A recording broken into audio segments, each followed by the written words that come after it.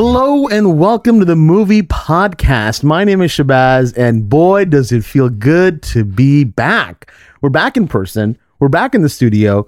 We're back in black. Well, actually, Daniel's the only one wearing black, really. And I guess, Anthony, you're wearing a black t-shirt. Yeah, it's kind of faded to black. Yeah. Faded to black. Shay, you have a black soul. Yeah, so I'm not wearing anything black. Wow. no, it's That's like first almost. yeah, because I feel like you're always wearing something just I like keep my black coin on me.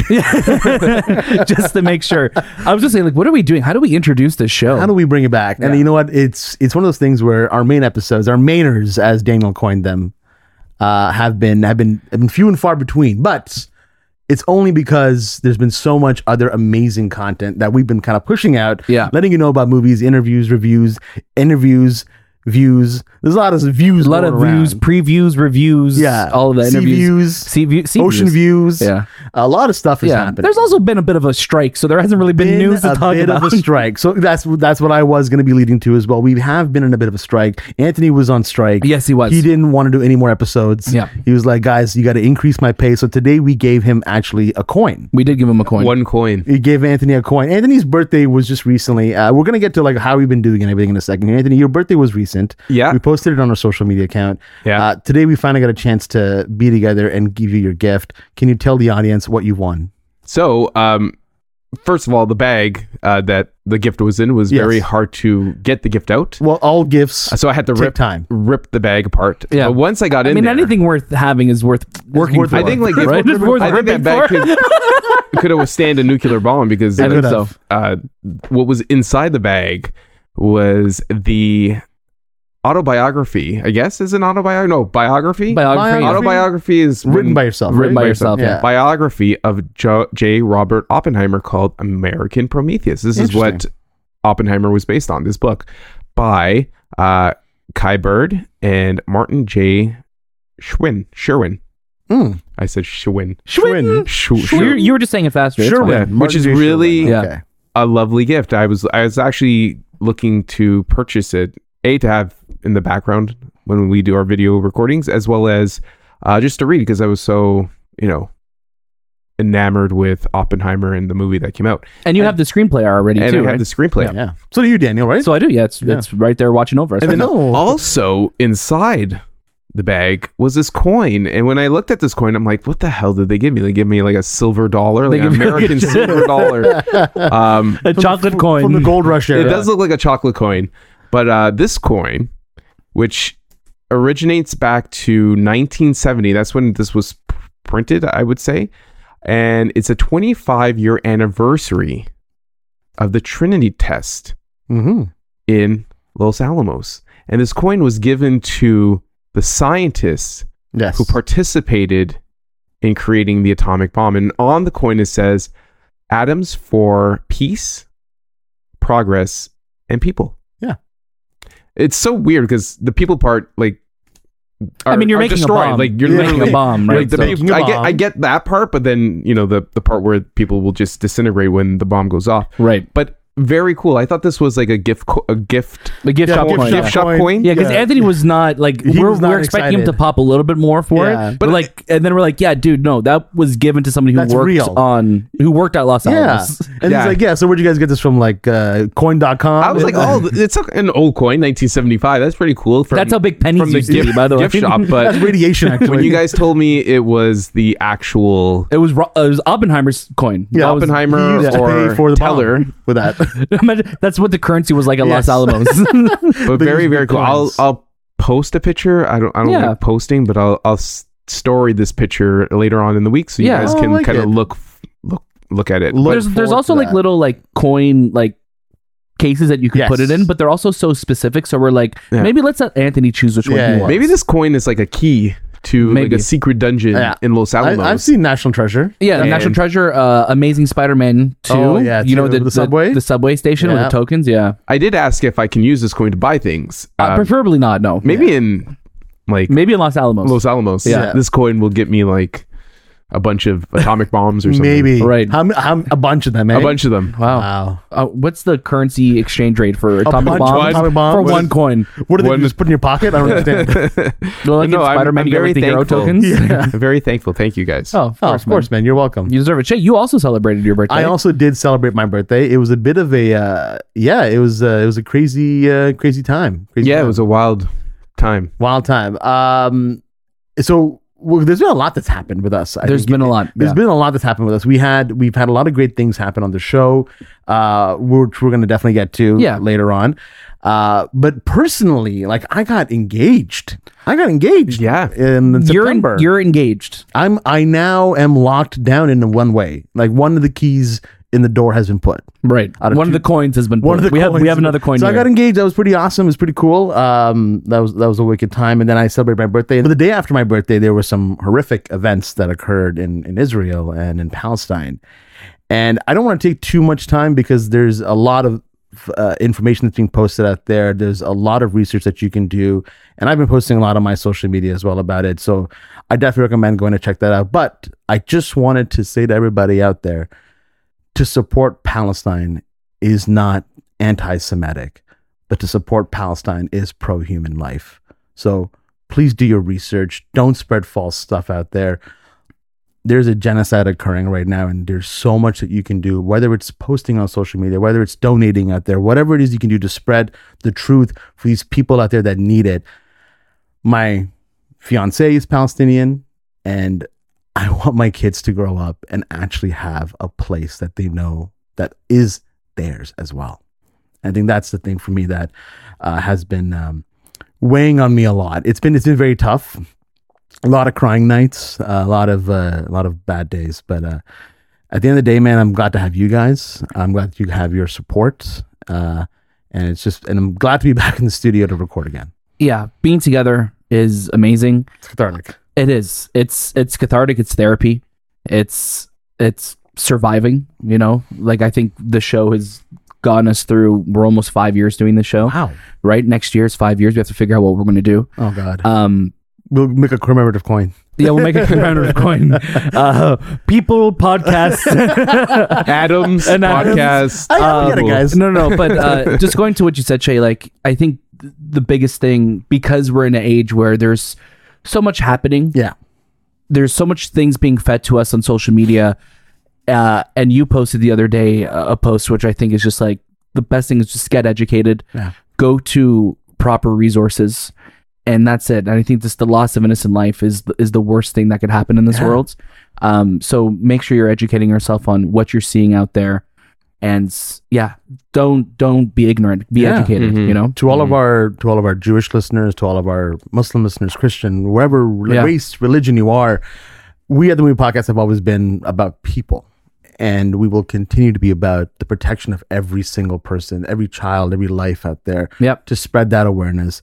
No one innocent should die on either side. No, and that's the thing. I think when you look at the Movie Podcast and what I think we've always been about is let's be a safe haven for people who either want to escape whatever they're dealing with or just want to have a joke with us and listen to our dumb banter. People have missed the banter, though. They have missed the banter, and I think it's great that we're going to be able to give you a lot of banter today. Oh, banter. How you doing, though? Me? Yeah, I'm great. Why? No, that didn't seem convincing. Oh, that didn't seem convincing. Damn it! What are you doing? I'm great. Why? No, I'm good. You know, I think I mean, you look at this last month, and a lot has happened in this last month. You know, personally, in the world. But again, I'm just really happy to be at this table because it's like you look at all the years that we've been doing this now, and we've had some really incredible opportunities in the last few years, especially this year and last year. But it all, I think, just comes back to being at this table, the three of us. Yeah. Right. Mm-hmm. And I think that's some of my favorite memories, some of my favorite conversations have happened. This is our second table. This is our second table. Yeah. We outgrew our first table. Right. But the most important things that happen, I think we've been able to discuss, the three of us here in this room. And I think that's what's so special about what the Movie Podcast is and what it kind of keeps evolving to be. Absolutely. Yeah. As always, you can catch a brand new episode of the Movie Podcast almost every day at this point. Always something to listen to, always something to watch. And one thing you'll notice today, if you're listening to this on the day of release, is why is this main episode coming out on a Friday? Hey, guess what? We're trying something new. Yeah, Why not? You know, Fridays is kind of nice because you get to recap everything that happened in the week. Exactly. And then you get to take us into the weekend with you. And then, you know, we find that a lot of embargoes for stuff happen to drop on Mondays too. Yeah. So it's like, It gets very busy that day. yeah, so it'd be like, okay, we'll drop our review at 9 a.m. or 12 noon, and then we'll have a main episode, and then we'll have so much content Gets lost in overlapping with shuffle. each other, right? Yeah. So let us know what you think if you like Friday episodes. And guess what? You can let us know in a lot of different ways now. If you're listening to this on Spotify, there's a Q&A section at the bottom where you can leave a comment, and we get a lot of those, and I'll see if I can find some down the road later and read them. We also get a lot of comments on YouTube. We get emails a lot too, which Daniel has one prepped and ready to read for us here in a bit. But there's a lot of different ways you can reach out to us. If you are listening to us on any any podcast related app, please go ahead and leave us 5 stars, a thumbs up, whatever it is. Leave us a comment. We would love to hear from you. Negative or positive, it doesn't really matter at the end of the day. We would love to hear, because at the end of the day, we want to get better, and we want to make sure that this is the best place for you to get your movie news, reviews, and interviews.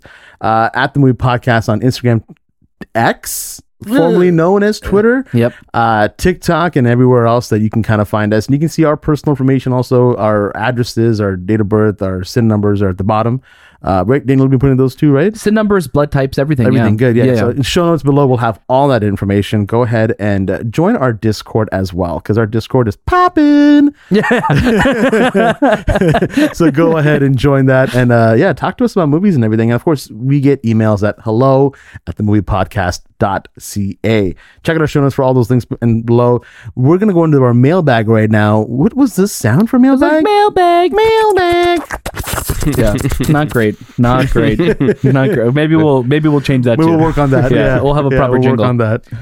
We have somebody who wrote in about our review of the Royal Hotel. This is coming from Gabe Magic. It's a cool name. It's a really cool name. It's a really cool name. So he says, "Hi there. I live in Seattle and saw the movie last night.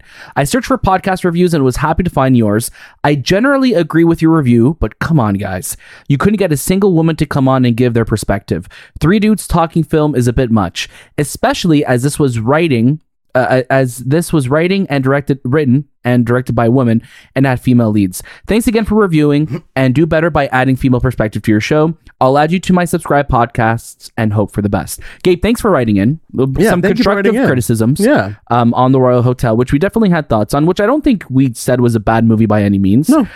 We just had issues with the story itself, and that story itself wasn't anything that was tailored to the female leads or the situations that they found themselves in. It was just the story itself. It was just a story. I watched the documentary. Yeah. Oh, what do you think of the documentary? It's a lot better than the movie, but the movie really dramatizes the whole vibe of what the movie casually grabs, but it's just it's a lot more intense in the movie aspect than the actual documentary. But it's very similar. There are a lot more women in the town than the movie portrays. Right. I think there was only one. There was only like one other woman in there. Well, I guess two. The owner of the bar. Yeah. And the chef in the bar, and then also that lady. Yeah. There's a lot more, but it's a. I would say watch the documentary first, then go into the movie just to have a little bit more perspective. The documentary's called what? You caught me. I caught you. We got you. We got you. But while Anthony's looking that up, it's called the Royal Hotel. But while Anthony's looking that up, I think just to address Gabe's point about having female perspective, 100%. You know, there would be a different perspective if we had a woman on the show to talk about their feelings of being in that situation. 100%, no doubt about that. But I also think, you know, having a woman perspective on the show is also something that we'll always try and do when the time lines up, when there are people available for it. You know, this is something that we saw at TIFF, and this is not me trying to give a reasoning why we didn't have a woman on the show. I also just think that we were talking about a film, and that's what we've been doing here on the Movie Podcast for almost 5 years. Absolutely. I think at the end of the day, if you look back at our whole catalog of episodes, we've had women on our shows multiple times, and at the end of the day, we love getting perspectives from every single person. Is it realistic for every single movie for us to have a new voice to chime in on what's happening? It's not always going to happen that way. And yes, we would love to go out there and source that information and get it.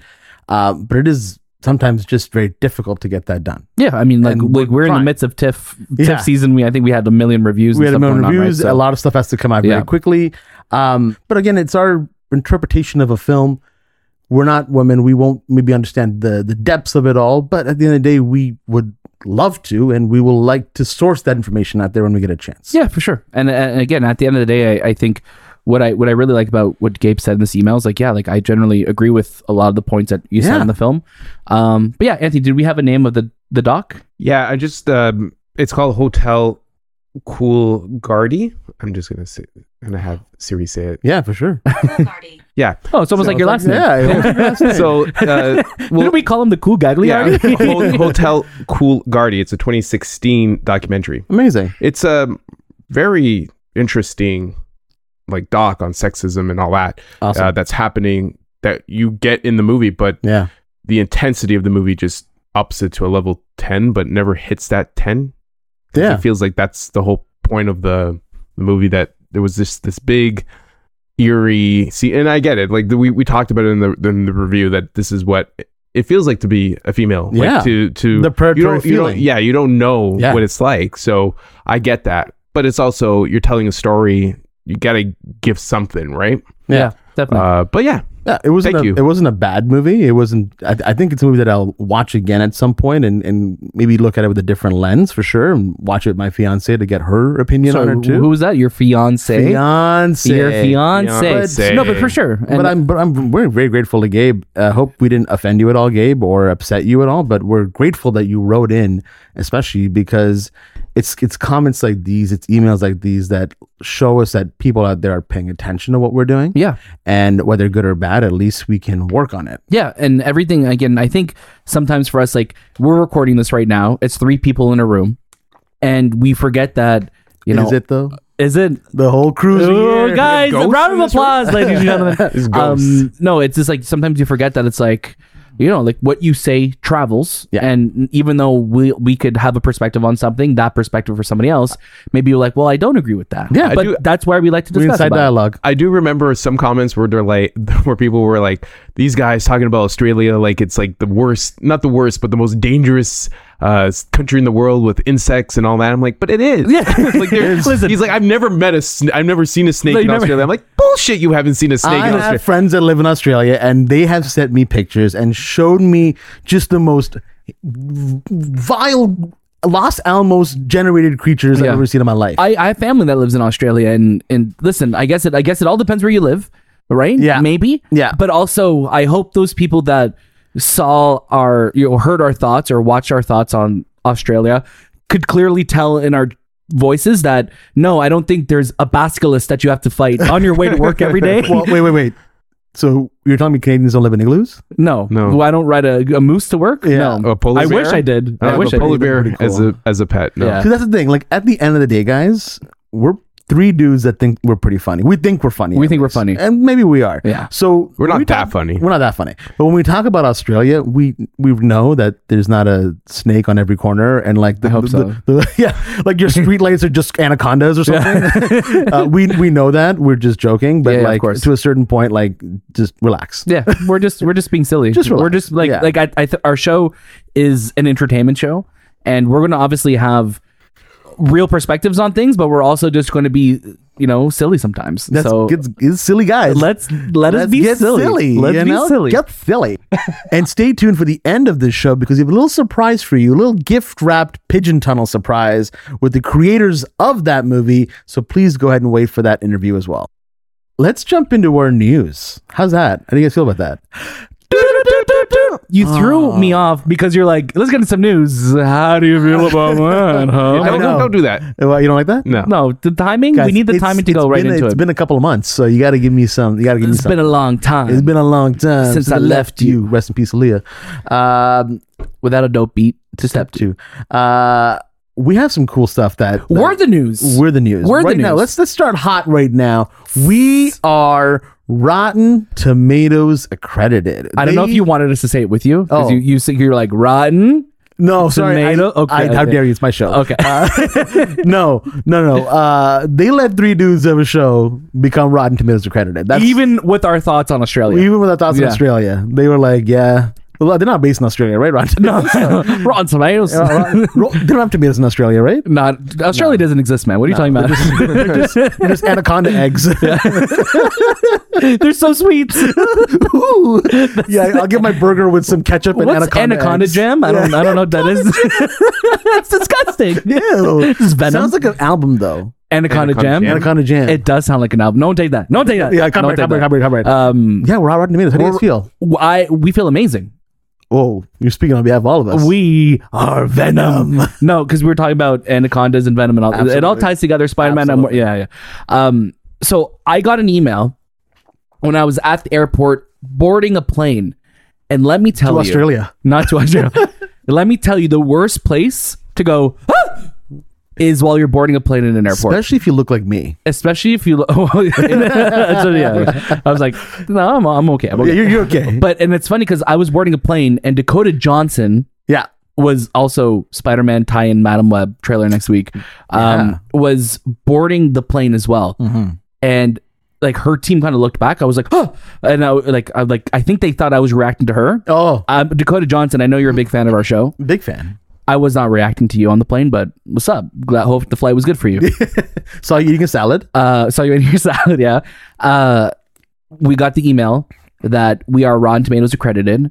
So those of you who use Rotten Tomatoes or see it, I mean, I think that is pretty much like the standard in the industry. Yeah. Is we'll see our three names on whatever films are coming out, and you go to the critics, and you will see either Daniel, Anthony, Shabazz, the movie podcasts. That's a huge deal because it is not easy to get on Rotten Tomatoes, no matter what you think about Rotten Tomatoes and how they do their reviews, or because I mean they don't review movies, but they are an outlet for critics to have their reviews on there. Mm-hmm.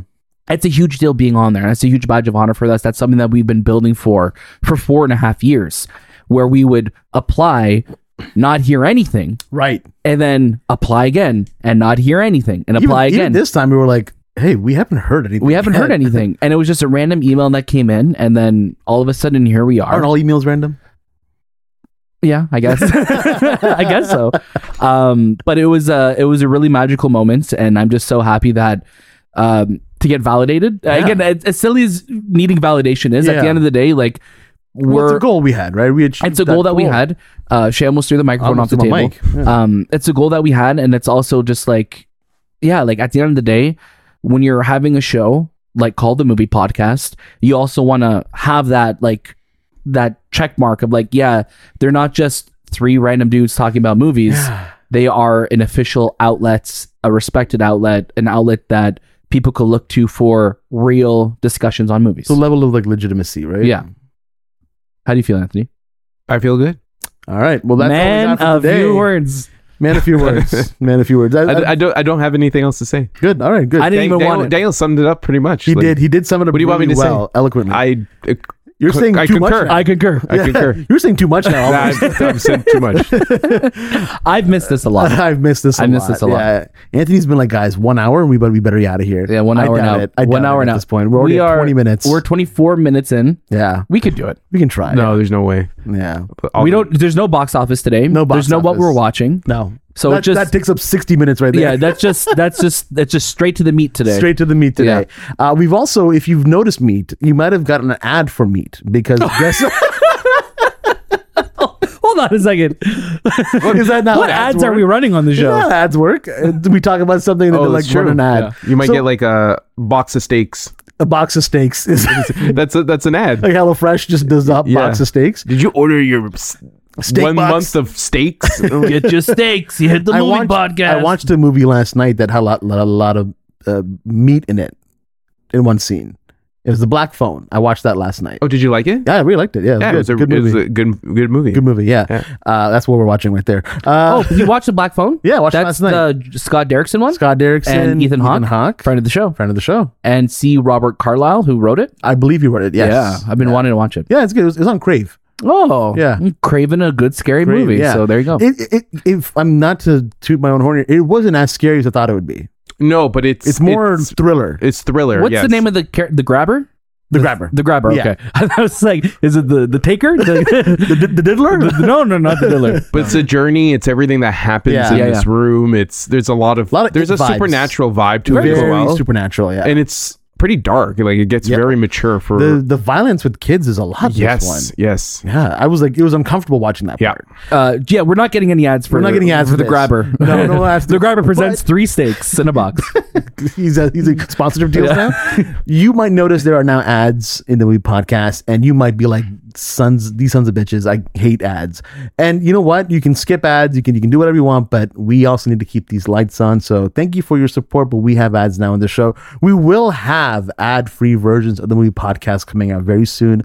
We're still working out the details on all of that, but stay tuned. There'll be a lot of great stuff coming for our show, and you can support it in many, many different ways. The ads do help us.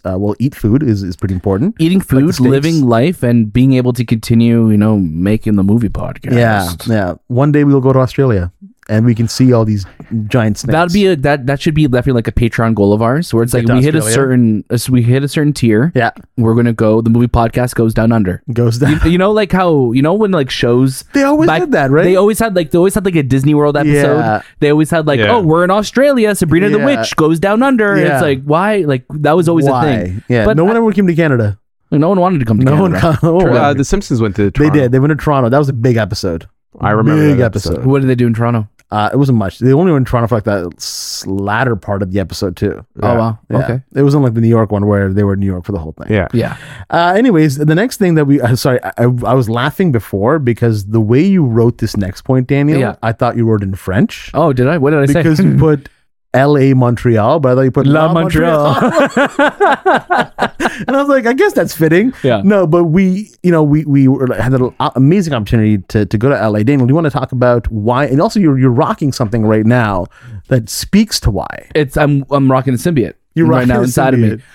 No, so if you want to know all about the LA trip, please go listen to all of our Spider-Man coverage. So Spider-Man 2 is out today, the day you're listening to this, because you're big fans of the movie podcast. You listen to us right away. Day one listeners. Spider-Man 2 is a really big game that's come out. We all loved it. We all reviewed it. Our review is out now. Our preview is out. If our interview is out, and we have a lot of short form content that's out on Reels on TikTok, and we love all the support and lots more to come. We're also going to be doing a spoiler cast down the road, so we're giving you some time to play the game, consume the story, and do all of that. LA was really cool. Obviously, we were there last year together for the Rings of Power. And then being there this year to go to a gaming event was really, really awesome. To play Spider-Man, get hands-on time with it, and to speak with Jacinda Chu, who's the senior art director at Insomniac Games. We don't cover a lot of games on the show. So no, when we do cover a video game on the show, it's because that is a huge thing in pop culture. And I think the movie podcast, we want to be your entertainment outlet for all things entertainment and pop culture. So, with all the Spider-Man content that we released earlier this year with Spider-Verse, how could we not talk about Spider-Man 2? Absolutely. Thank you to PlayStation Canada and to Sony and to Insomniac for inviting us out to do that. And yeah, LA was a really cool time. And I think these are the reasons why we haven't really been able to do a main episode, is because we've been, stretched thin to do a lot of really cool different opportunities. So absolutely, that was really fun. Then after Speaking LA of not doing many video games, we did another video game, Assassin's Creed Mirage, which Anthony, you just got the platinum trophy on it. So you beat us. So we beat the game before you, and now you got the platinum before us. Yeah. Yes, that's and true. we liked the game, and you gave it a skip it. I did, because I wanted to complete it. Yeah. So then I can burn it. So you could delete it from your PlayStation. It's a digital game, though. Burn my PlayStation. Oh, no. I got into a mood where I'm like, if I have this game, I'm going to finish it. And whenever I get games now, I got to finish it. Amazing. Because, we did it for a review. Yeah. And I wasn't just going to discard it that way, even though I still think it's a skip it. Yeah. I finished it, and yeah. Nice. It took longer to finish than Spider-Man, for sure. Yeah. Did you, what was the hardest thing to finish for you in it? Because right now I'm just clearing out the map. It's just the little things, because the traversal is so long and getting from one place to another, and especially when you fast travel, you got to load screens and all that, and it's a large enough map that you have to find, especially when you get outside the city. Yeah. It's a lot of desert, so there's hidden things around there. Right. As well as using your bird to kind of track which location has the chests and which location has the enigmas and all these things that you collect. But overall, like, the game is fine. I don't want to say, I'm not going to go back on the skip it. I just think that the evolution of Assassin's Creed needs to happen because this game feels like it was made 10 years ago. And that's, even though the visuals are great, the game still feels like something I would have played 10 years ago. And that's what's my biggest gripe with it, as someone who's played and beaten all of the recent RPG trilogies and all Assassin's Creeds, really. To go back to something that was so basic was harder because I'm like, in Valhalla, I feel like I could go faster, I could parkour easier. Yeah. Where Bassam and Bassam and Baghdad, the Baghdadi. That's the episode's name. Yeah. Bassam and Baghdad. He just felt so slow, and to come from Spider-Man. And I felt the same thing too when we had Spider-Man. If you go rewind the clocks back to 2018. Okay, they're Joker. I know. Go clocks back. In 2018, we had Spider-Man in September, and then we had Red Dead Redemption 2 in October. Yeah. So to go from something where you're flying across the city to literally, you walk wrong in Red Dead Redemption 2, and like the game, you're like, you lose fruits and you're dead. Yeah, and you're dead. Again, we love that game. Oh, love Red Dead 2. But yeah, it's just having those back to back, you feel it, especially now. And now that we finished Mirage, and then we've all platinum Spider-Man 2 now. I'm like, man, going back to Mirage is going to feel tough. A little bit more of a chore. Yeah, to go back and we also got Super Mario Wonder this week as well. I played the first level today. Yeah, it is. Yeah, wonderful. It's a very good game. Yeah, it's very. I know we'll have a review for it, but I also played a couple of levels of Wonder. Yeah, really good. Really, really good. Wonderful. Yeah. Wonderful. Amazing. We also at TIFF, we have a lot of great TIFF coverage out, so go ahead and check that out. Let's jump into some of the news that we have right now. So, of course, we've been talking about the writer's strike. The writer's strike is finally over. But the actors are still demanding, the SAG-AFTRA are still demanding their rights, and it's been so convoluted to see what's been kind of coming out from it. Recently, we just had the whole George Clooney and a bunch of people wanted to donate, 150 million for 3 years. I don't understand that. I think Fran Drescher. Yeah, she says like that's illegal. Like we can't do that. Yeah, it's because the actors. Yeah. I think when you look at the actors, they're just like, we just want to work. Yeah. Like, can we? And the fact that they could float that much money, my God, float us some money, please. 150 million between so many actors, the A-list actors. Yeah. And then they would put that money. I guess it would be like the super union due that they would put back into the union, but I don't think that's solving the problem. No, it's just not temporarily. It's a band-aid, and it's more. And I think what Fran Drescher is probably upset at is that, like, no, you're almost giving an out for the studios. 100%. It's like the studios 100% can afford this, no problem. Like the fact that you're trying to put up your own money, stop trying to save them. Yeah, you don't need to. Like, I know all of those people are big studio players. Yeah, but the studios need to figure that shit out. They're big studio players because they're A-listers. Like, when you think about it, there are A-listers that are going to be vocal, but they're safe. Like, they've made their millions. They have other brand deals. Yeah, their money is making money. Yeah, that's George Clooney does not need to make any more movies or direct any more movies. Well, he has one coming out this year, right? He has all those espresso commercials. Yeah, and here's the thing: George Clooney's looking at that. Like, again, no offense to George Clooney's movie coming out this year, it just looks really boring. Was it called The Boys Who Rode? Or not a big fan of his directing. Is it? What's it called? Boys Who Rode to the Place That No One Goes. Yeah, can you look it up, Anthony? The one he has a movie coming out in December. Yeah, and obviously he wants Boys in the Boat. Boys in the Boat. Well, I don't know. I made that up. Oh, okay. Damn it! I believed you. There's a boat. Yeah, there's a boat. Yes. But like he has a movie coming out in December. He needs to be able to market it because Boys in the Boat. Boys in the Boat. Oh, you're right. Yeah, so like they need to be able to market this movie because if it doesn't, that movie is going to drown. They won't be in a lot of George Clooney films usually they don't drown. really do well. His directing, George needs to be in front of this film, right? Isn't Ben Affleck in it too? No, that was Thunderbolt, right? Joel Edgerton is in it, and I don't see Ben Affleck. Oh, I thought he was shooting a movie in Boston with him. Maybe it was a different movie he was doing. He's doing Tender Bar too. Still tender. Tender steaks. The tenderest bar. Okay. I mean, a lot of what the writers were obviously fighting for were, use of AI and bigger writers' rooms and everything. And I think from what I understand, the details haven't fully come out about what was agreed upon. But from what I can see, a writer can choose to use AI when performing writing services. So that was one of the big things where it's like the choice is there. It was a big win for the writers. Big win, right? Big win. They got a lot of what they wanted. They said it was what they wanted. So yes, that's perfect. Huge. But what's the fallout now? And this is what sucks, because This is you what have sucks. you have the studios that were like, and the writers that are like, yes, we've come to an agreement. Now that the agreement is done, now the fallout of everything has happened. We've had a rainstorm of shows being canceled. Shows like The After Party, right? After season 2. Probably didn't like The World on Fire. We still enjoyed it. Yeah. We did interviews for it. There's been a rain of shows that have just been canceled. Yeah. We've been seeing delays for projects, obviously. Restarts.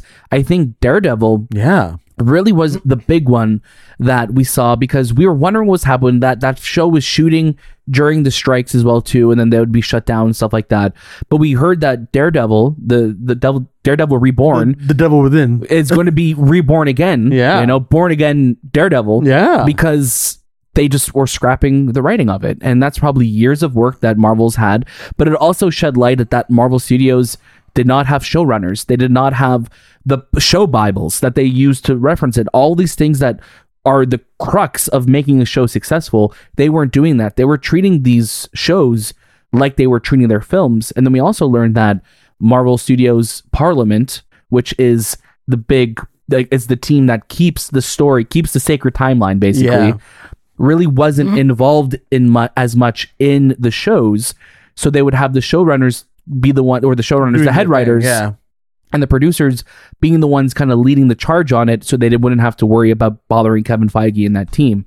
But you can't sustain that, and I think we've seen in the shows that we've gone with Marvel have been such a mixed bag. That first year I think was magical, because we got WandaVision, Loki, Falcon and the Winter Soldier, who's Captain America now. But those shows all suffered towards their finale. Right? And then after that, they felt like they were just springing board to these characters in films or whatever.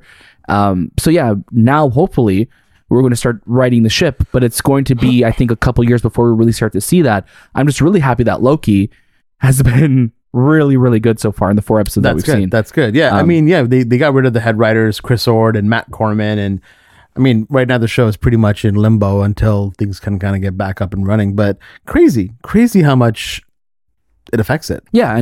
There's so much of it. You look at Deadpool 3 right now, just announced that is most likely going to be delayed as well, because they weren't able to write during that. They were able to work during the writer's strike, but Ryan Reynolds wasn't able to improv. And you think, with Deadpool, his mask is covered anyway, so most of those jokes may have come from ADR afterwards. Absolutely, yeah. But yeah, there's no way they want to rush this movie, because they know this is going to be Hugh Jackman's final, his final, or of Hugh Jackman's being reintroduced. They want it to be in a good movie, absolutely. And this is going to be the first real Fox film, like the 20th century, like the X-Men era, the X-Men era, under the banner of Marvel Studios and Disney. So they got to make a good movie here. Oh, absolutely, yeah, absolutely.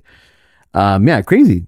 Anything else you guys want to talk about on the writers and actors strike? I'm just glad that the writers got their bag, but then I feel like with the actors now, the studios don't have the luxury of negotiating. I feel like they don't have the luxury of negotiating with these actors, because now whatever they put in front of the writers, that kind of took all their funds or whatever they can actually give out.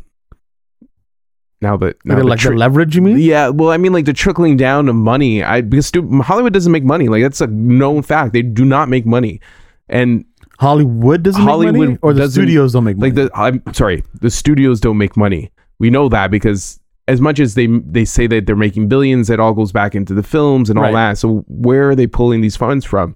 So we have the writers getting their money. Where the hell are they going to find the money to pay these actors, which are 10 times more? I think they'll have the money for it, man. You're looking, like, if David Zaslav can make $500 million a year, they could end the strike with that, man. They can make it's. They're not even asking for a lot. Like it's like 0.1% of studios' profits or something like that.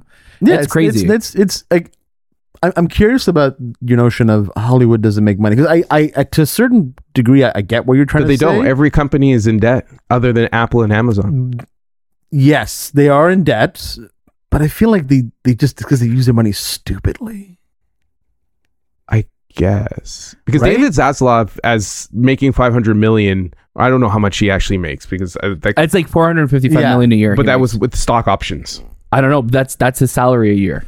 Because I don't he's know also, that. no, he I is. don't I'm telling you, yeah. It's just wild because you look at like a lot of these movies that are being made and how massive and inflated their budgets are when you're seeing other movies that can be made for so much less that look so much better. So the idea that Hollywood doesn't have money is not because they don't have money, it's because they're spending it really stupidly.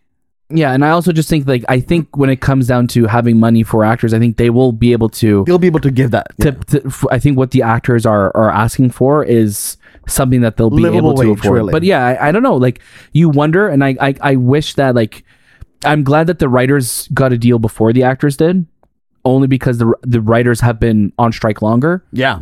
Right. But now we're looking at maybe by mid-November there should be a deal. But if actors, again, I know what George Clooney and Ben Affleck and was it Emma Stone and all these people are trying to do is trying to get back to work for people, right? Because it's not just, at the end of the day, it's not just the actors that are missing out. It's the entire production. Yeah. Right? It's a blue collar industry, there right? are other industries within that just aren't working at all. Like people make sets and other things. And that's the thing. These are people who work on contracts who are not getting paid right now because their productions are shut down. So it's just there needs to come to a resolution for it, and I think whatever it does come, because it will come, I just hope that it's something that in 3 years from now, we're not back in this same discussion. I'm pretty sure we will. I feel like we will be too, because the writers' one is for 3 years, right? Just 3 years. Yeah. So that's very short. It's a short amount of time, because the last one was 10 years, was it not? Yeah. Or did they always just come to agreement every 3 years? I don't know. But I mean, at least I would be surprised if they came to agreement every 3 years. You know what I mean? Yeah, because it's you can't that this industry cannot afford to shut down for a year every 3 years. Yeah, COVID almost killed the studio system and killed the theaters. The theatrical, This year and last year, they're finally coming back. Yeah. There's been a lot of misses, but when you look at Barbie, you look at Oppenheimer, you look at Taylor Swift, you look at last year with Top Gun and Batman and all of these big films that are keeping the box office alive. And Avatar, obviously. You need to the theaters need to be there, and for the studios to let this go on this long is fucking ridiculous. There's no need for it to be this long. End it. Yeah, they're just Anthony, end it. They're just hoping that why aren't you ending? They just succeed, it's ridiculous. It's like these studios want to take. It's if we can't get paid, no one's getting paid. It's no, but then you're just killing your industry. Yeah. It's wild. Yeah. Weird. Speaking of Oppenheimer.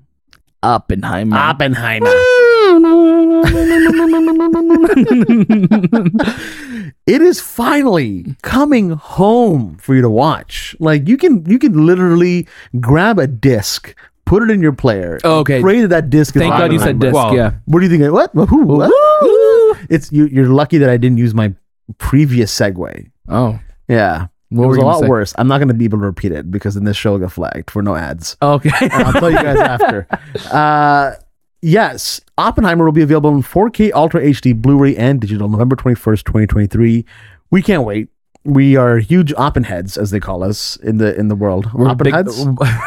Oppenheaders? Yeah, we're ready to poppy the oppie. You know what I mean? Sloppy on oppie. It's wild to see a movie releasing physical and digital the same day. Because that never... The only one who do that? No one. Yeah, it never happens now. Never happens. Because it's we'll have a film that came out digitally 2 weeks after it was in theaters, and then it'll be physical 7 months from now. Yeah. So it's crazy to see that. Over 3 hours of special features that take you behind the scenes of the making of this epic film. So as long as the film is, you're gonna get more. I can't wait.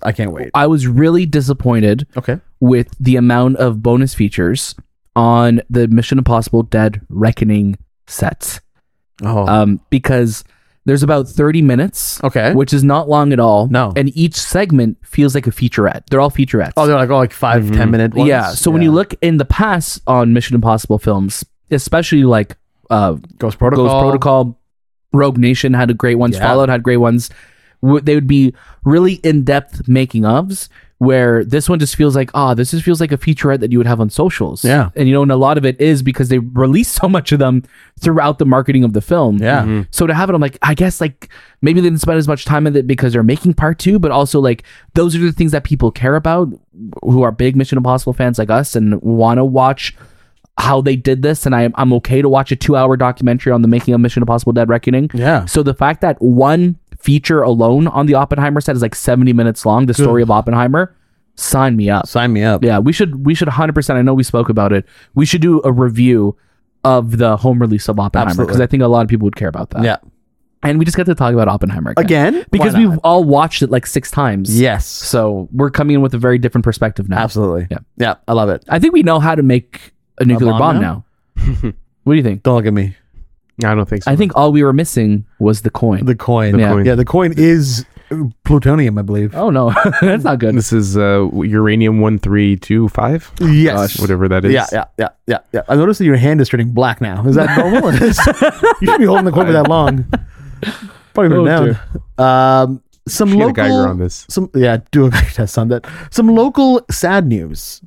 For those who are fans of Entertainment Tonight, you will notice that on October 6th, Entertainment Tonight Canada came to its end after 18 long seasons. Your birthday. That was their birthday gift to you. I blew up my candles and I said, please let them go for one more season Oh at my least. gosh.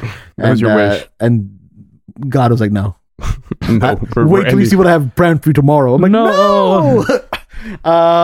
Yeah, we're huge fans of Entertainment Tonight Canada. We've been on the show. Yeah. We have friends there. We've gone on, these junket trips with them. people from Entertainment Tonight Canada. So And when this news dropped, it was huge. Like Yeah. we were shooketh. it's very sad Very sad. because like you look at, again, this is for Canada. You look at the landscape of like media in Canada. It's like, there's not like, I know Canada's not the hugest market in the world, Really, we are not. but it's like you look at these institutions that have been around. It's like ET, Entertainment Tonight, now is gone. Yeah. So we have E-Talk, we have the movie podcasts. Yeah. We have these other outlets, but it's like when like one of the faces on the Mount Rushmore of entertainment in Canada is gone. Yeah. That's a really, really big deal. And it also worries you because it's like our studio's now just going to look at Canada and be like, oh, ET's not there, so we're not going to even allot any time for Canada because they don't matter.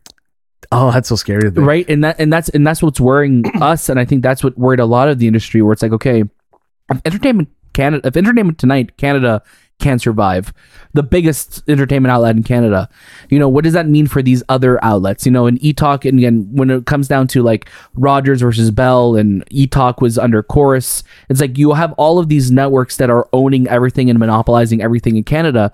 So when one of them goes under and is gone, it's like a ripple. There's a ripple effect, right? And I'm really curious to see what's going to happen in the next year or two with these other outlets.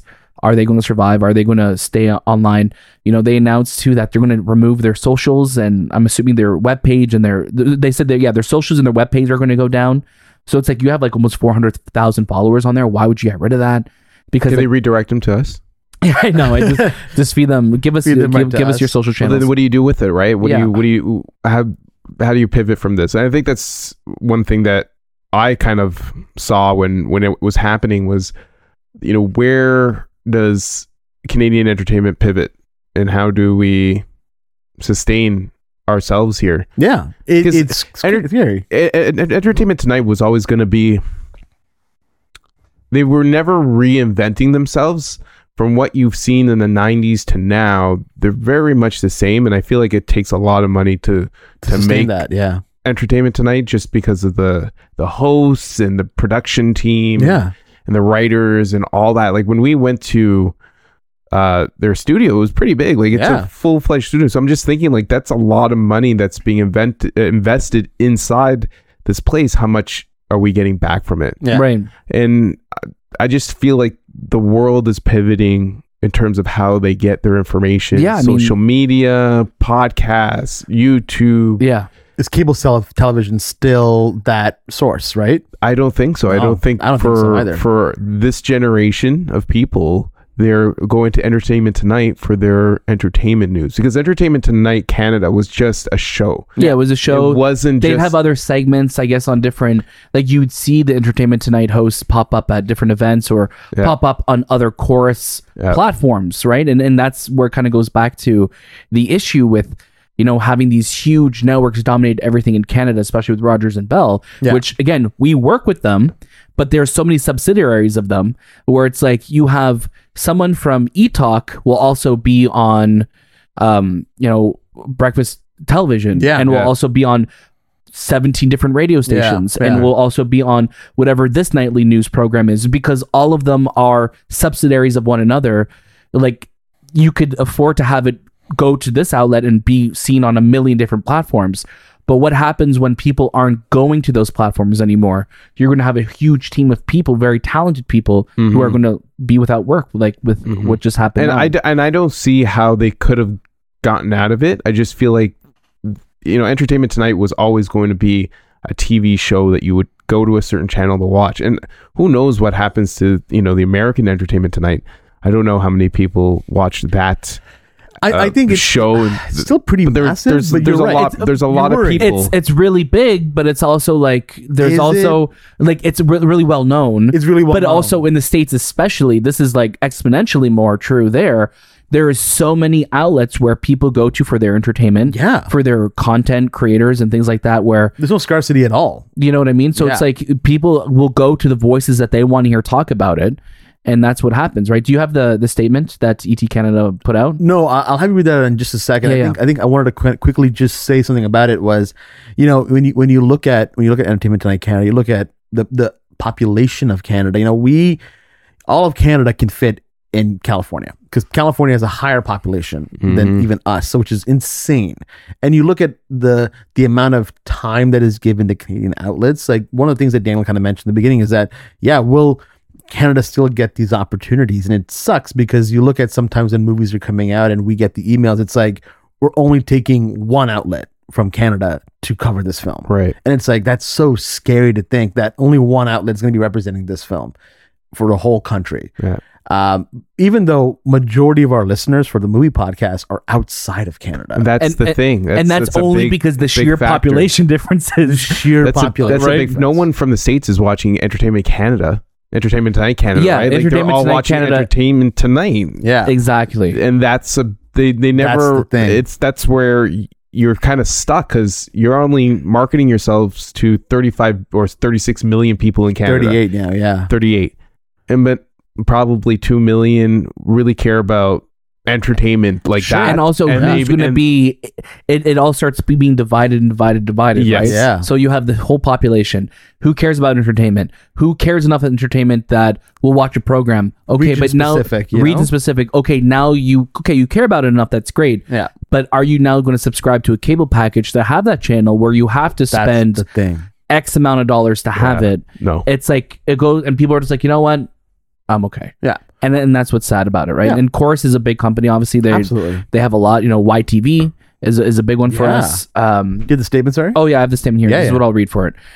So this is the statement that Entertainment Canada posted. And this is what really scared us, or really just kind of startled us when we saw it. After more than 18 incredible seasons, we are ending production of Entertainment Tonight Canada.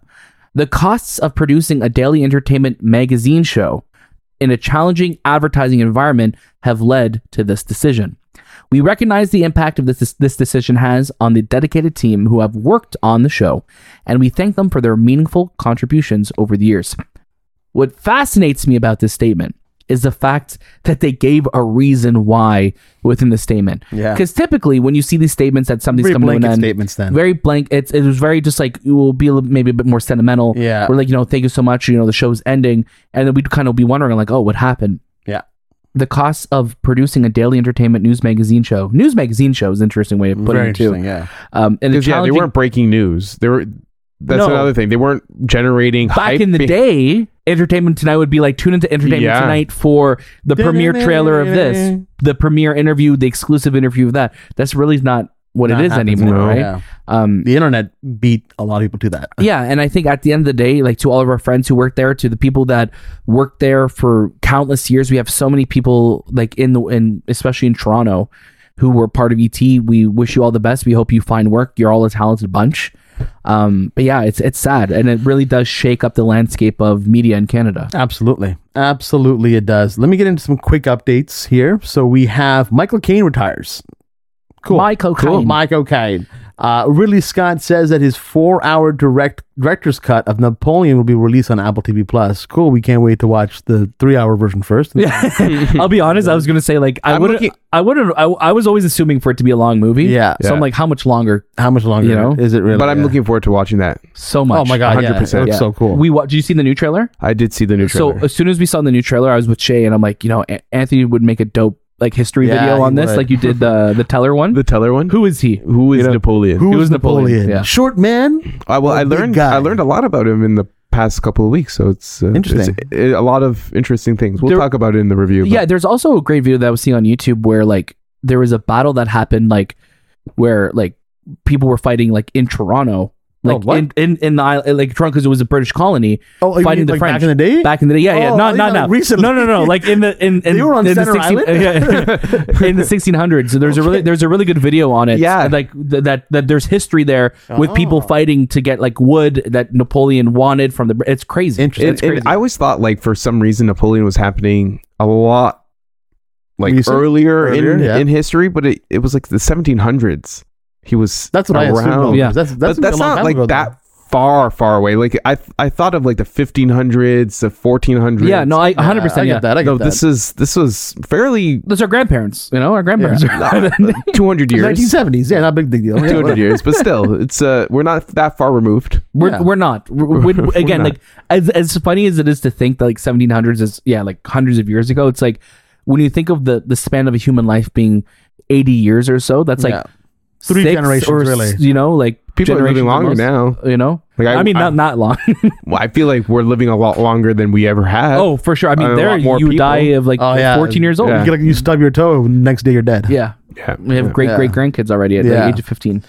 The Boy and the Heron has finally got its English cast. I'm going to read it off right here. Christian Bale will be playing Shochi Maki. I mean, you don't have to read the character names if you don't want to. That's the only one that was hard. Please That was do the it only in one that your was hard. Japanese accent. Oh, No, not to get canceled today. Dave Bautista playing the Parakeet King. Gemma Chan playing Natsuko. Willem Dafoe playing Noble Pelican.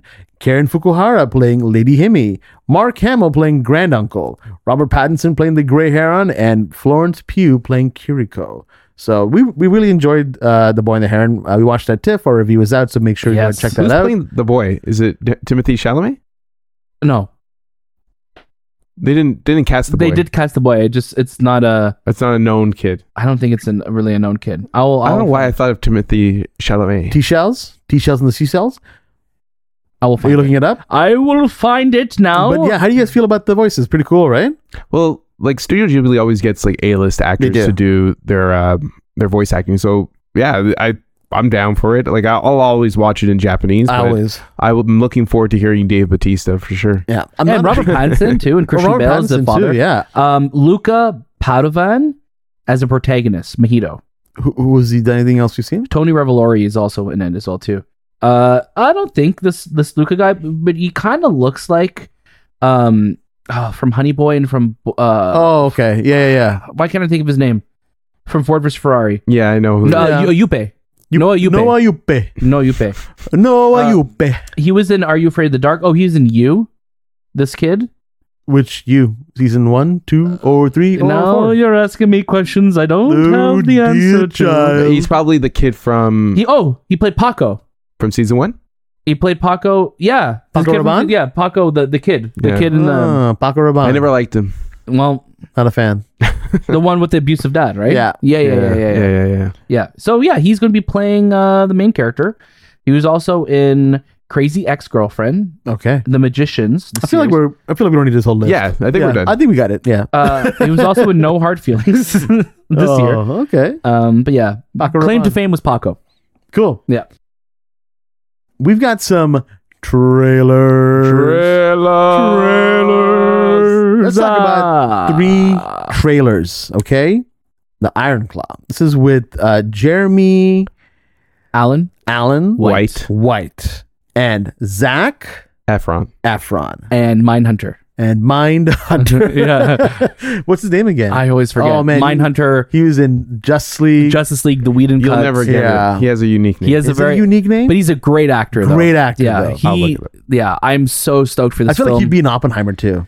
He would have. He looked like he was something that would have He been an would've been an Oppenheimer. Oppenheimer, yeah. For sure. Holt McCallany. Yeah, I wouldn't Yeah. have gotten that. There's no No. way. No Gun way to my in head. hell. No, would Yeah. never say those words. Spear to my face. Yeah. Am I Spear. pronouncing that right? Holt McCallan. Yeah. Holt McCallany. Yeah. Holt McCallany. Yeah. Yeah. It sounds like he looks like he works for the FBI. Yeah. Yeah. Holt McCallany. He's always a G-man. always a G-man. Yeah. Great trailer. Great trailer. You required watching. You need to watch. No, you know what? I wouldn't say watch it. Okay, watch it then- after. Okay, watch it because I after. want people to like see. That's fair. That's fair. What should the audience watch after? So the audience, after you watch the Iron Claw, watch the episode of Dark Side of the Ring Yeah. that deals with the Von Von Erich. Trapp family? Von Erich family, The not the Von Von Trapp Erich. family. No. Okay. The Von Erich family. Is this what Devastating story. Sorry. Based on This that? is well, it's based on this wrestling family. Okay. But yeah, after you watch this film, go into this film not knowing anything. Yeah. If you don't know. Because you're gonna be shocked. Afterwards, go watch the Dark Side of the Ring. And even if you're not a wrestling fan, it is such a well-made documentary series. I do not watch wrestling at all. I Yeah. know wrestling from growing up. Yeah. Surrounded by it. My dad wrestled. My dad was a big fan of He wrestling was in the wrestling you 80s. downstairs right now. All the time. He'll just Yeah. suplex me. Dude, off your roof. I saw Off my you. roof, yeah. He was a big into wrestling in the 80s and 90s, early 90s, and I guess 70s. Well, all the generations. 700s. Yeah. 1700s with Napoleon. You wrestled Napoleon? He He wrestled wrestled Napoleon. Napoleon. Yeah. It's in the movie. The battle of 4 hour the battle of the Portuguese. Yeah. The 4 hour cut. Yeah, had that I think fight. that's how like Portugal got their independence from Yeah. France. Where it's like he had to wrestle for it. Well, yeah, Yeah. they never were conquered by it, and they had to wrestle. right? They had to wrestle. exactly. But it's such a fascinating show, and to hear these stories told about the lives of these people and what they've gone through, it's a very sad world. As epic and grand as wrestling is, when you really get to the heart of a lot of these stories, like they're very devastating, and it's just such a great true, almost like a true crime series, right? Dark Side of the Ring, and it's Canadian made, wonderful show. Absolutely. Yeah. Good trailer though. I enjoyed it. Great trailer, We also great got song our- choices. Yeah, we also got a trailer for Ferrari. Which so let's talk about this Ferrari trailer really quickly because we had a discussion about it in the car when we were driving there. I watched it again last night, and I would say like 2/3 of this trailer I really liked. You Yeah. know, I was like, this looks really good. Like this looks like, but it's got me nervous still. And then there was that moment, Anthony, in the trailer. If you want to talk about it, Oh, like the car crash At the CG very end, moment right? where Yeah. the car just bounces off a pole. And it looks like a Rubbery. PS2 Yeah. scene. Yeah. Yes, it just takes you out of the whole movie because when you have something like that on screen and you witness it, it's like it's almost like it Comedic. shatters it your was very comedic. whole Perception. or vision for this film. It's like I don't know if this is a good movie anymore. When you have Because- CG like that, don't put it in. Yeah. You don't need it. Just You could show it off screen. show it off screen, cut to black. If it's going to happen in the movie, that's one thing. But it's like, okay, you don't need to. I think that what we picture in our minds is a lot worse. You know what I mean? Yeah. And it's like when you're having and no discredit to the VFX workers who worked on it. Oh no, discredit because that's awful. No. That's an awful. But VFX shot. But I'm saying but no VFX worker is going out to make a shot that looks like that. Yes. It all comes down to time and money. So I blame the studio. The studio, the director. I'm pretty sure someone can build a better crash in 5 Right, days. but costs more money. Yeah. it and more can't time. cost that much money to build a crash like that. You said 5 days. 5 What if days. this guy was given just 1 day to make this? But that's well, the thing, then right? you have it until December to fix it. No, but and that's Yes, the thing, right? it had the money. and that's why it's the studio's fault. Yeah. because like you have a shot that looks like that, and I watch a trailer, I'm like, okay, this looks fine. Well, I don't think this is a studio really because I think it's. But it was bought by Neon after it was made. which means even less money. Yeah. yeah, so it's like Michael Mann, still very known director. Yeah, 100%. Whoever was financing this film obviously didn't put enough money into the effects budget. And for let's it. hope that scene isn't even in the movie.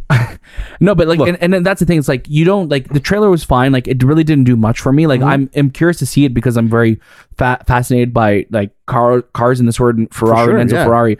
But when you have a scene like that, I'm like, man, like it just painted this movie. I'm like, I kind of feel like what I know this movie is going to be, and it's just going to be a forgettable film this year. It looks slow, but man, I hope that it's gripping. And I really love Adam Driver. Yeah, and I want him to do well. But yeah, this movie, I was just like, okay, well Michael Mann's been very hit or miss. Yeah, what's the last great Michael Mann film? Heat. Don't say that. No, because he did he did one bad film. Not bad, but was it the Black Cat or the Black Hat with Chris Hemsworth. And then after that or before that, he did Miami Vice, which is I like Miami Vice, but Miami Vice was pegged with a lot of like Collateral was great, fucked up shit that was happening. Collateral was great. My favorite movie of his. Inside Man. Is it Inside Man? I don't know. That was Spike Lee. That's Spike. What is it called? The one with Al Pacino and Russell Crowe, which should have been Best Picture and should have won Best Director that year. Heat is still my favorite movie of his. I think that's still my personal favorite. But and it's funny because like Michael Mann suffers from the same thing that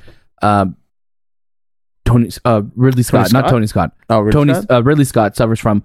Every time they market his films, like from the director of Heat, I'm like, yeah, dude, if you had a grand slam 30 years ago, it's it's just like it's always just funny seeing it like marketed that way, where it's like. What's people recent? don't know what Heat is anymore. You know what I mean? Like, that they would remember The Insider. The Insider. Yeah, it was a good movie. Yeah, very good movie. But I hope I know we're basing it off of the trailer that we've gotten. And we want it to be good. Yeah, of course. Like so, you don't know like some of those cars that are in that. I don't know if they're real, but if they are, they're more than the cost of the Avengers Endgame budget. You know, like they're $50 million cars because of their history. Yeah. So if you have real ones, if you have, I don't know if they're real, but but even recreation cars, I remember watching, because it's funny you mentioned Endgame. I remember watching the behind the scenes of Iron Man, and Jon Favreau was talking about, I think it was like a Porsche that they destroyed in Tony's garage, and even the Porsche recreation car was like $400,000. It's like ridiculous, and it wasn't even a real one. It was a fake one they made. I feel like Michael Mann would get real cars. Dude, he can't even get great CG for his shot. So I doubt I feel like he would get the real car though. Is Ferrari working on this film at all? Like, I don't think so. Did they get like? Did they were like, yeah, we give Ferrari gives 2 thumbs up. You know, I don't think so. But a lot of the cars that are in this movie are very, very like they can't even be insured because they're so expensive. How you know what's funny? The Ferrari from Ferris Bueller's Day Off that sold at an auction in 2022. For $337,000, and that's a fake Ferrari as well. Yeah, I'm curious, and I'm looking at it right now. What do you guys think the budget of this film is? Ferrari, 30 million, 45 million, 80 million, 90 million. Okay, it's pretty close. So, well, he has money to make that one scene happen. He did. So the film. So Neon acquired it, but it was still it was STX who financed. So it was still a studio that financed the film. I thought it was all like and then Neon acquired it in July, following a bidding war with A24 and a streaming service. So if they had a bidding war, that means it must be good. They gotta fix that CG. No scene. wars happen for like things, they gotta fix that CG scene. They have to. And here's the thing: it's not that I can't believe they put it in the trailer. I can't believe they kept it. And I think the worst part about it is just the physics of it. Yes, because the look of the car is one thing, but when you have a car that just looks like it's just like boing boing boing boing, it looks like it's like. It just like it just totally takes away all of the tension you've built in that trailer. Especially at the end of the trailer too. Yeah, like that's the last note you're leaving people on. Yeah, boing boing. Yeah. We also got a trailer for Anyone But You. This is the Glenn Powell, Sydney Sweeney romantic comedy. This is the one that caused all the drama. This is the one that caused all the drama. The production behind this movie was just everywhere. Not a good trailer. I mean, I think the internet has kind of spoken out about how just silly this movie looks, and They You don't both even could know do what the better. movie's about. They both could do better, You and don't know that's what the the movie's problem. Like, about. you have a teaser that's out, and you're like, "What is this movie about?" Are they like, is it like Mr. and Mrs. Smith type shit? That's the vibe that I Yeah. got. Is it like, are they like, what are they? But they hate each other for some reason. I'm like, this is a why do they Hallmark need movie. to be doing this? You know, this is legit a Hallmark movie. Yeah. Well, not because it's a rated R rom-com. Yeah, and like they're both great looking people, and I Yeah. think they both could do better than. But they're also what we've like seen so far in one-note this. people too. They're great in an ensemble. yes. They need an Yes. ensemble Yes. cast. I don't So to think have them they're- as leads, Yeah, I They're not can't strong see enough them. as leads, but I think the drama for this film will lead people to watch it. But do you think? but did it lead people to watch Don't Worry, Darling, which had the biggest drama? Like that was bigger than this drama, right? It's the way your true. hand was moving though, that's what was killing me. Because this is leading to You're this like, drama. like death drama. Like Don't Worry, Darling drama was like worldwide. This I Yeah. feel like people are like, And it was happening. people don't even know. It was a But you small know what? It section was of the- Yeah, happening people don't even know about this in movie. real time. Yeah. Well, that drama happened while the movie was happening. Yeah, while it and then was being made. some CinemaCon stuff, right, with their interviews. Remember? So it's Yeah. I don't know if people will remember by No, they the won't way remember. we consume stuff. It's Yeah. just like, oh yeah, And I it's get like this. Florence Pugh, and it's Olivia Wilde, and it's Harry Styles, and Chris. Like you have all these big Yeah. names to it, but it's crazy that this movie feels like it came out in like 2013. yeah. Like I looked at it, I'm like, this feels like something Glenn Powell did after The Dark Knight Rises. Yeah. You know, I was Yes. like, oh, this guy's in a random rom com. Yes, Yeah. I absolutely agree with that. Actually, I'm Yeah. curious. Like, how much did Don't Worry, Darling make? Oh, 87 million. Not great. Not Yeah. great. What was the budget? 255. Oh my No, god! Could you I imagine? can't see the budget for it right now. But I'll see if I can yeah, find Can we it. talk about you Martin can find it. Scorsese? Why? What do you Or, want to sorry, talk about? Martin. Someone Martin pronounced- Freeman? No, his name. It's not Scorsese. It's Sazy. Martin. You got this. There's a pronunciation. 35 to it now. million budget. Okay. Yeah. So actually, that's It's not bad. It made There's back not its budget, a though. huge emphasis on the Yeah, it's not great, though. Scorsese. No, but 87 million though for a $35 million movie, that's pretty good. I mean, it just made back its budget, though, right? And more, right? It made like $10 like, million. let's just say it needed to make what 60 million to make back its budget, Yeah, and then but it yeah, wasn't like almost what they 30 wanted million. it to be, right? No. But I'm saying like it still was a financial success. Yeah, Yeah, as much as it could have been. as much as it It could. could have been. No, but I get it. I get it. Yeah. Stacey? What are you talking about Scorsese again, man? What are you talking Yeah. about? Over here? Yeah, like Pass that I Versace. just wanted to talk. Did you say pass that Versace? Yeah. Oh my god. So good. Nothing Anthony says that matters. 'Cause that was so funny. No, I'm kidding, Anthony. Please. No, say he's your just been in thing. the news, and I Martin Scorsese's Scorsese's in the news. Scorsese's been carrying Killers of the Flower Moon on his back. On This his guy back. is He's like been 90 Osage years Nation old. on this back. yeah. He is carrying this movie because He's no not one else. 90, is he? He's like 85, 86. How old is Martin Scorsese? Yeah, I found out there's a 80 new years old. He's 80. there's a new He's pronunciation 100 for years his old. last He's name. a flat 180. Sorry? Scorsese. Scorsese. That's how you pronounce it. Not Gotcha. Scorsese, Scorsese. Scorsese? Yeah. Scorsese. That sounds wrong Because almost, but it doesn't sound wrong. his editor, you know the Thelma? lady Thelma? Thelma, the Schumacher? Shoemaker. Yeah. Shoemaker. Well, that is technically what her name is, right? Schumacher? She was talking to another critic, and she told him it's actually pronounced Scorsese, not Scorsese. Scorsese. And then Scorsese. I saw an interview with Scorsese. Martin after saying, "Don't listen to her." Damn. She only cuts my No, stuff. I just wanted to Yeah. talk about him because Let's talk he's about him. just been in the news. He's and Italian. sometimes he says shit and just Oh. like, stop talking. Don't talk about like you don't say. We put this precedent on him of being this fabulous filmmaker, which he is. But when he says stuff, He's one of yours, though. I don't care. Yours, man. Use your Everyone's head, a- use oh, your brain. hey, yeah. You think before you say it. Anthony, There was- he's an 80-year-old man. He Yeah. doesn't give a He doesn't fuck give a anymore, fuck. dude. He's got Doesn't the- matter. He's going to say, backing, but dude. people want to hear him talk about that, right? People, Yeah. and that's why it bothers me. Like, It's man, not the Marvel thing because I No. agree with the Marvel thing, Yeah, yeah. but the whole like the 3 hour while you watch TV for 3 hours, but like yeah. Martin, And James Cameron said the same thing too. your movie's too fucking long. Yeah. It's too long. Even a lot of critics are saying, I don't understand why it's so long. It doesn't Yeah. have to be so It long. does not need to be. No, that long. Killers of the Flower Moon does not need to be 3.5 hours. No, maybe if 2:45 it at the released, most. maybe if it released direct to streaming, like Sure. The Irishman did, even though it had a bit of a limited release. Yeah. You'll have people that will watch it, stop. But yeah, there's no need for it to be that long. No. And like, I think Scorsese, man, he's just getting his bag right. Or Scorsese, he's just getting his Scorsese? bag. Scorsese. He's just like, pass me the Versace and I'm going to keep going. Like, Yeah. I get it. But yeah, it's funny because I feel like all I've been seeing is stuff of Martin talking now. Yeah. Yeah. Because he's everywhere. He's anywhere, at everywhere, once. all at once. Yeah. He's talking about this film everywhere.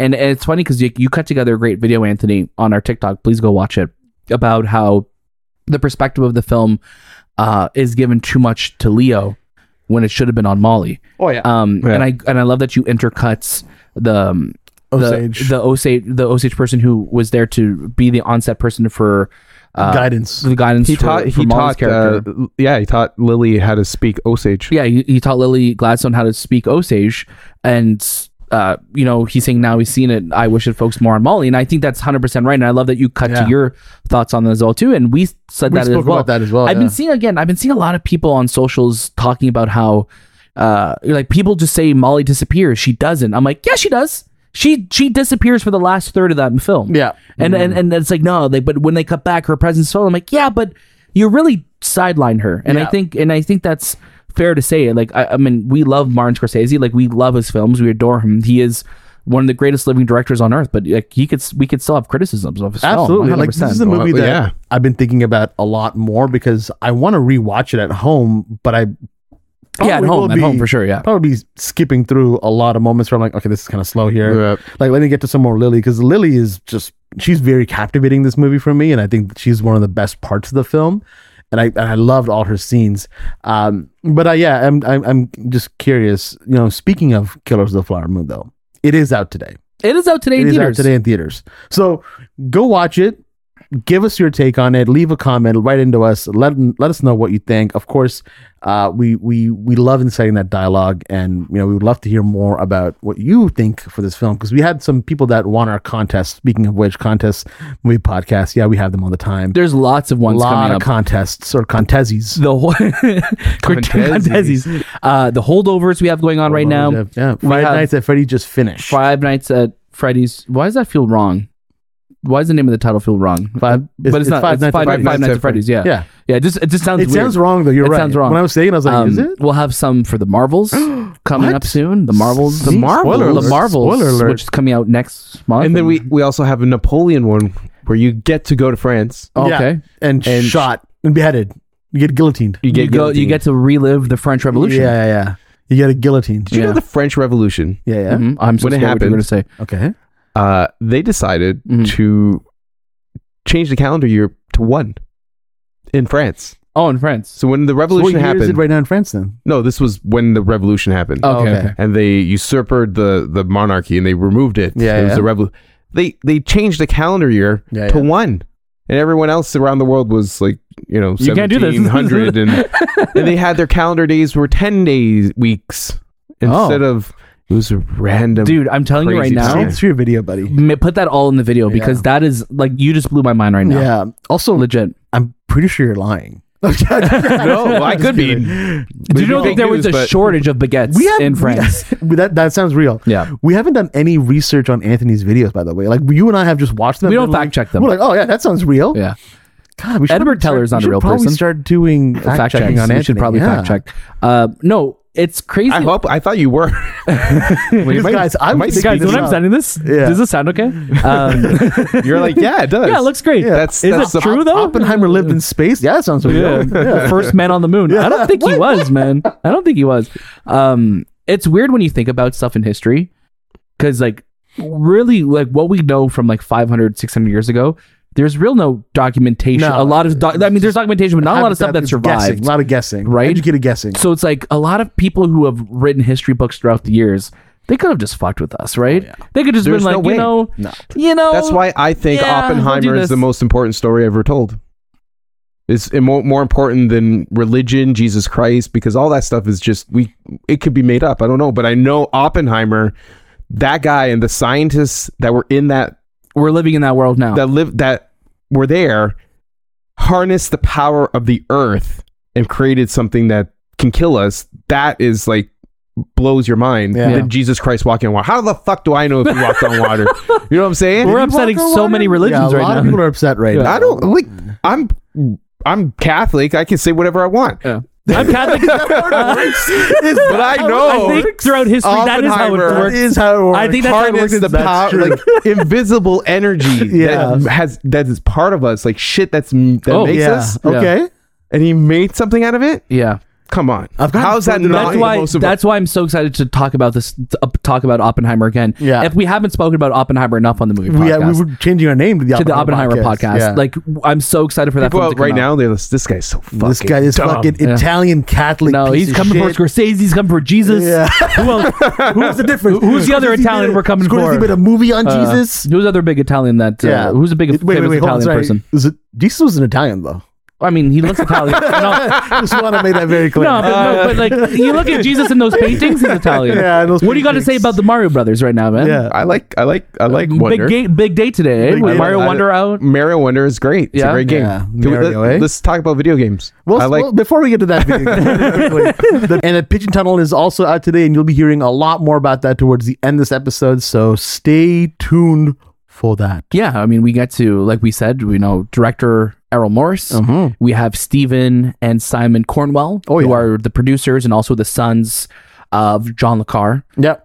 who the pen name, of course, of Fascinating Life. Very Absolutely Fascinating fascinating life. So it's really good that we got to talk to them. One cool thing that Here we go. that was not in the interview is that Errol was a big director of Apple commercials, which were Yeah. really, really, really cool. Yeah, very cool. Yeah, he did Very that. cool. He did that whole lineup of the Apple Switch commercials. Yeah. Yes. You look at the 2000s era of Apple marketing, some of the greatest. some of the greatest. Some of the greatest reference and material. ads that I will go back to and just watch compilations of on YouTube. Yeah, Will Ferrell's in that one too, which is so That's so interesting. that's so Yeah. good. Yeah, he was SNL, but like he wasn't Will Ferrell. No, he wasn't. He was Willie Ferrell's. And then we have Spider-Man 2 that's available today on PS5. If you don't already know about the Man Spider, go ahead and play the game because man, you are in for a treat. Go buy a PS5. That's one costume that's not in the game. Any more spoilers you want to throw out there before It's not a spoiler. There's no Danny DeVito Man Spider costume. No, Danny DeVito's Man Spider? Or are you talking about Man Spider from the animated show? The With the animated spider show, head? yeah, like the whole Really the scary. 6 or 8 arms, and that would have been cool Maybe to DLC. play. Maybe DLC. Maybe DLC. That would have been cool. And the face, Oh, yeah, the face is terrifying. It's a big day for people Big day who for wear spiders. red from New York. Mario and Peter Parker. Mario is also out today on the Switch. That is Super Mario Bros. Wonder. That was my Italian accent. Was it not good? No, that was an Italian accent? Was it not good? like Italians don't say Isn't that how wonder. Jesus spoke? Huh? They don't say wonder. What did they say? The fuck you looking at? That's good. He got you. Mario, He got what you. the fuck are you looking Yeah. at? What the fuck you looking Anthony, at? put the gun away, please. there was that meme of the flower, not the meme, the video you sent of the flower. Yeah. I wonder when you pass it. Yeah. And it was saying fuck off. Fuck Yeah, off. people That was- were modding it already. That yeah. was so funny. Yeah. I'm like, they got my voice for that. So good. Yeah, video games have been really great this past month. Yeah. And you know what? Another game that I want to start playing again because I just saw a review on it on IGN. Cyberpunk. Yeah, with the new with the expansion new that came out. Phantom- Yeah, new like one? it's fantastic. Yeah. It just sucks that we gotta buy it again, though. I know. Yeah, because I But thought it- CD Projekt Red would have been like, But wait, isn't Phantom that the was Phantom free. Liberty no, it's not that it's free, but you could buy the expansion. you can buy the expansion. Yeah. Yeah, that's I what, thought but that that's what I mean. Like CD Oh, Projekt okay, Red has yeah. always been like Free DLC forever. I think Yeah. the 2.0 was a big thing for them to, and I get it. They were fixing Cyberpunk, They needed to, yeah. but they need to make money too. They I do. guess. You know what I was thinking about this week, just before we get to our interview to close this episode? Mhm. I was thinking about James Bond a lot, and I watched Skyfall, Mhm. and I was like, man, I cannot wait for IO Interactive and their game My God, I can't because wait. like it literally is just Hitman, Yeah. but with James I love Bond the Hitman skin on games. it, can't wait. Can't Yeah. wait. Also, there's been that rumor going out, but we're not going to talk about like that Nolan's going to be doing Bond. We've been hearing that rumor for 10 I don't years. think- I don't think he's not gonna gonna do do it. it. You I know, don't think he's And if he gonna- does, Anthony will eat. with his microphone, but I don't think so. Eat your okay. coin, swallow your coin. And I don't want him to. Truthfully, I don't want him to do Bond. I want him to do his own IP. I think his original works are Even though going to be. Batman's fantastic. Yeah. What he did with Batman's amazing. Yeah, and we got that. Yeah, we got But that. I think that his original work after is like Much better. and much better. And he could do stuff inspired by Bond without Yeah. having to be tied to the Broccoli he can make his family own and all spy of that. film. 100%. Make your own spy movie. Citadel. By Christopher Nolan. Christopher Nolan is a guest director next season. Oh my How God. much money did Citadel? Prime pay him? Or what's the All other? 300 million. What's the Netflix version with Ryan Gosling? Oh, Gray Man. Great man. Yeah. Or Agent. What was Cody the one? Banks. No, the one, the one that we did interviews for.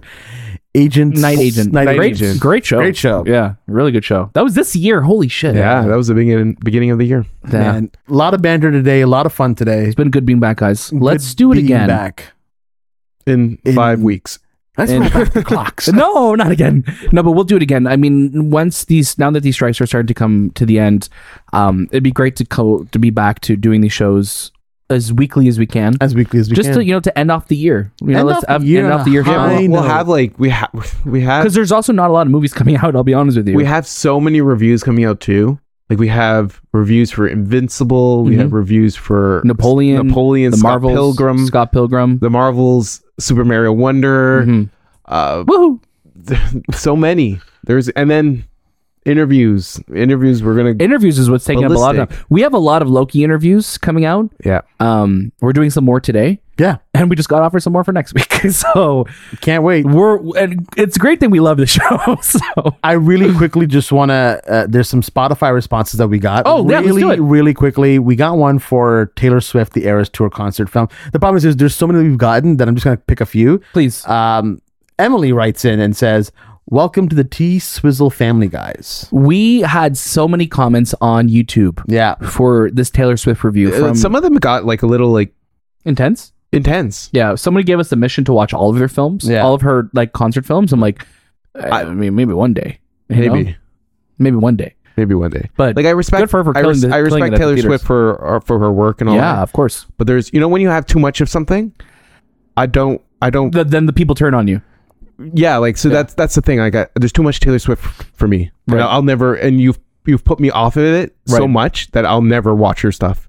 I'll never enjoy her music. Oh, this guy! I was tuned out for a couple seconds. I was worried that you were going to offend Christians and Scorsese fans. But now you've upset the biggest fan base on earth. We should not do main episodes anymore. This has been so controversial. That's why I was on the review. I chose not to. And even with Scorsese, it bothers me. I get it. So so it puts me off. I'm like, I don't care. I don't care. Speaking of you, we have one comment on our review for The Burial. Movie you and I really enjoyed. Oh, yes. We did a review on. Yes. Someone Dinah Lee wrote in and said, "Excellent." Yes, that was a good movie. Good movie. Yes, a lot of great comments out there. A lot of great people. A lot of love. We have one for Gen V as well. Ooh, what does it say? Awesome by Philly66. Yeah, there's a lot of good stuff out there. Philly. Thank you so much. Daniel. Hello there. What do you have to say about the Pigeon Tunnel? The Pigeon Tunnel, like we said, is out today. You could catch it in theaters. You'll be able to catch it on Apple TV Plus as well. It covers the life of John le Carre, who obviously is David Cornwell, who was in MI5, MI6. Brilliant life. Not to be confused with David Cornsweat. No, not David Cornsweat, not Superman. But it examines his life in a very beautiful and mysterious way, obviously because he was a spy, but he also wrote so many books and that turned into shows and movies that we know, like A Most Wanted Man, The Night Manager, Tinker Tailor Soldier Spy. That's the one as well too. So today on the Movie Podcast, we are honored to speak with the director of The Pigeon Tunnel, Errol Morris, as well as the sons of David Cornwell, who are Simon and Stephen, who are the producers of this project. So let's get to that right after this. But Shay, before we end the show, just wrap everything up for us so we could kick to our interviews. Absolutely. Yeah. I mean, we are the Movie Podcast. Episodes are available throughout the week. Make sure you're following us at the Movie Podcast. You can leave us a comment or review wherever you listen to us as well. 5 stars is always appreciated. It helps keeps the lights on. And also a thumbs up or thumbs down. No thumbs down, man. That's not good. If you want a thumbs down, just right into the show. Yeah, don't let's talk about it. No, Gabe, thank you so much again for writing in. And there's a lot of people that have written in, but that was the best one. No, I'm just kidding. We appreciate it so much. Thank you again for following us. And that was This Time with the Movie Podcast. And we'll see you next. Errol, thank you so much for sharing your time with us today. How are you doing? Hanging in there. A long morning of press, I'm assuming. No, it's all fine. That's wonderful. Again, thank you so much for sharing your time with us on the Movie Podcast. You sat down with David all the way back in 2019. This film has been a long time in the making for you. How does it feel to finally have it coming out and being able to share it with the world? Films are hard to make. I don't know what you've been told, but I can tell you from my own experience, they are really, really hard to make and they're hard to finish. And this project falls squarely across 2019 was the interview with David. I fully expected that we were going to do more interviews. People asked me, did I know he was going to die? No, he was in really, really fine form in the interview that I did with him. extraordinarily articulate, completely there, slightly frail, but, he's 87 years old. And when he died, it happened suddenly. I never got to interview him again. 2019 devolved into 2020 and COVID. I'm sitting here in a hotel in London. I wasn't able to really come back here for years and years and years. COVID just separated the whole world into small compartments that never commingled. From speaking with Simon and Stephen, I think they're just thrilled. And I think from what we've watched so far, we are just truly captivated by what you were able to accomplish. And it truly is a beautiful testament to the legacy of the work that David will leave behind, for sure. Well, thank you. That's nice to hear. Errol, what was going through your mind when you first sat down with David for the first time? Probably fear. Interviews frighten me. I always think I'm going to do a bad job of some kind or another. David's first questions certainly didn't put me at ease. Who are you? Say I asked you that question. How would you do? Not too well. That's so funny. But we kept at it, and I certainly hope what emerged is a very powerful and interesting film. A very complex film about an extraordinarily complex man. And, we were so captivated by how you told David's story. What was it like to, working with the Cornwell family to make this film? It's like making any other film. It's hard. Absolutely. But it's really based on 4 days of interviews. David and Simon, the two Cornwell children, facilitated this project. They made it possible. They certainly facilitated the introduction to the father, and Apple made it possible to make the movie. People always ask me, I have a great idea for a movie, and I always say, do you have a great idea how to pay for it? Well, we had a great idea for a movie and a great idea of how to pay for it, so I was lucky. That's amazing. Speaking of reteaming with people, you're reteaming with Philip Glass, who is someone that we absolutely love, and someone that you've worked with obviously before, and we don't see do too many film scores in the last few years. What was it like reteaming with him for this project? Well, I love Philip, and I've loved him, and I've been a fan for a really long time. There was a legendary first concert at Town Hall with Philip Glass. I was there. He scored one of my very first movies, The Thin Blue Line. I worked with him at the piano when that score was being written. I just saw him again. This film was shown at the New York Film Festival, and Philip was there for the premiere in New York, and we got to talk and spend time together again. It was terrific.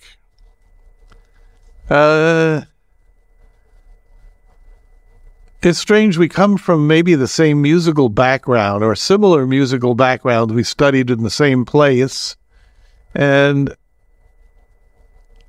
I had been to a concert just the week before the screening at Lincoln Center at the New York Film Festival, hearing a piece by Philip Glass that I'd never heard before, a piano concerto that I'd never heard before. I'm sorry, I'm still kind of a fanboy. I think the music is absolutely great, and a great privilege to know him, and an enormous privilege to work with him. Definitely. It definitely is. It's wonderful to see you two reteaming and to have your beautiful film out in the world. Thank you. We just want to, again, say thank you again for your time. I know they're giving us the wrap right now, but Errol, we hope we get to talk to you again. All the best. We hope we get to talk for your next project. So thank you. Thank you so much. Hey guys, how are you doing? Which one is Daniel and which one is Shabazz? I'm Daniel. And I'm Shabazz. Hi, lovely to meet. I'm Stephen and this is Simon. I'm Simon, and this is Stephen. Lovely to meet you both. Absolutely. Thank you so much for taking your time to sit in the movie podcast. We were so captivated, by the way, by how Errol told your father's story, and congratulations on the release. Well, thank you so much. We also are captivated and we love the movie. That's wonderful. And, we have to imagine that you are very protective of your father's work. So we're curious, what was it about Errol's approach of telling your father's story that made both of you want to be part of this project? Well, I think Errol was a filmmaker that our dad had much admired, and of course we'd much admired for a very long time. So I think when Errol got in touch, that was not an opportunity you were going to rush to say no to. I mean, that's a pretty extraordinary thing. So that was one piece of it. And I think our dad was ready for a conversation like that as well. He'd reached a point in his life where he was reflecting back on things, and he'd loved Errol's movie The Fog of War, where Robert McNamara looks back on his life, and I think our dad liked the idea of having that kind of conversation. I mean, I don't think he knew he was dying necessarily, but or that death was approaching so fast. But at the same time, he wanted to talk at a time when he could still do that very coherently. I mean, so it was a very organic decision in the end. That's wonderful. And it truly is such a beautiful story and just a wonderful legacy to leave behind. So we are just truly just captivated by it. Well, thank you. Yeah. Is there something that surprised both of you when Errol kind of began diving into your father's story? I think there's things in the final finished movie that sort of surprise and impress. Now that in a sense we finished it and you can watch it, we can watch it as audiences and not just producers. I think that Errol really touched the humanity of the essential humanity of our dad. I think that as a testament to the conversation, our father talks very much more comfortably than I saw him talk, even really in person, about his own creative process, about where story was born from, obviously from his father and his childhood, but also more immediate sense, the way he drew character from the world around him. And I think that Errol was also able to tap into the fun of our father, the comedy, the moments of humor, and that, despite often the fact that he wrote books that in some ways became very bleak, that had the people die and that there's not a lot of hope in their resolution, that actually he was someone that really loved, that was a very humanist person, right? He loved to connect with individuals. He had, in a way, despite himself, great faith in the capacity of love and connectivity, and that he really loved to enjoy. He enjoyed people, and you can feel in the movie when you're watching it on screen that connectivity. He reaches the audience. He's speaking directly to you. He's really interested by the conversation, by Errol, and its extension by the world around him. Definitely, you see that with the approach, and also the way that your father's answering all the questions. There's a lot of just honesty and still some holding back, I guess, which is natural for him. Yes, I think I think our dad's a storyteller. He instinctively wants to control the narrative. I think some of the beauty of this is both that Errol broke through that in some places, but also that our dad felt comfortable enough talking to Errol that he himself said things that he hadn't said before, or in ways he hadn't said them before. So was lovely. Yeah, and I think especially when you start to open, you reflect back on this legacy, and you start to open up. Yeah, I think it's nice when you have those moments where like, oh, it's a bit more candid. And I'm curious for both of you, what's been the most rewarding parts of producing and adapting your father's works for film and for television? I mean, I think generally, what I find thrilling is, the process of taking his books, which, they were the published books, the finished books. I mean, he never really finished his books in his head, but at some point he chose to publish them as completed stories. And, when we take on an adaptation, that story suddenly then becomes the starting point for a whole new journey. And that's thrilling, and it's thrilling whether you take the story into the present, into the world we're living in today, or whether you do an adaptation that's sort of a period adaptation, but where you're inevitably asking the question, well, why am I telling this period story now? What does it have to it that speaks to the world we're living in? So I think that for me is the most fun. On this particular movie, I think the best bit for me has been watching it with an audience, that when it's finished, because it's just wonderful to feel the engagement in the room, which of course, when you're watching endless cuts through the production process, you're mesmerized by it, but you never get the sense of how people are relating to it until you see it in a room with an audience. And I think, part of also what, which is common to this movie and the other adaptations and the adaptations we've done and will be doing, is that our father was readership was very important to him, right? And being relevant and resonant with the readership. And I think particularly the beauty of adaptation, and to some extent this movie, it's the ability to touch an audience that he might not otherwise reach, right? To be able to celebrate the audience that is already there for him, but also to bring him and his stories to people that might not otherwise find them or discover them. And that's a very exciting thing to be able to do. And it's very relevant to who he was as a person, because he lived so much in the moment, and his readership and audience were very important to him in a very genuine way. Absolutely. That's wonderful. And we can't wait for more people to see this. Thank you both so much for taking your time with us today. Thank you so much. Thank you. And good luck with everything.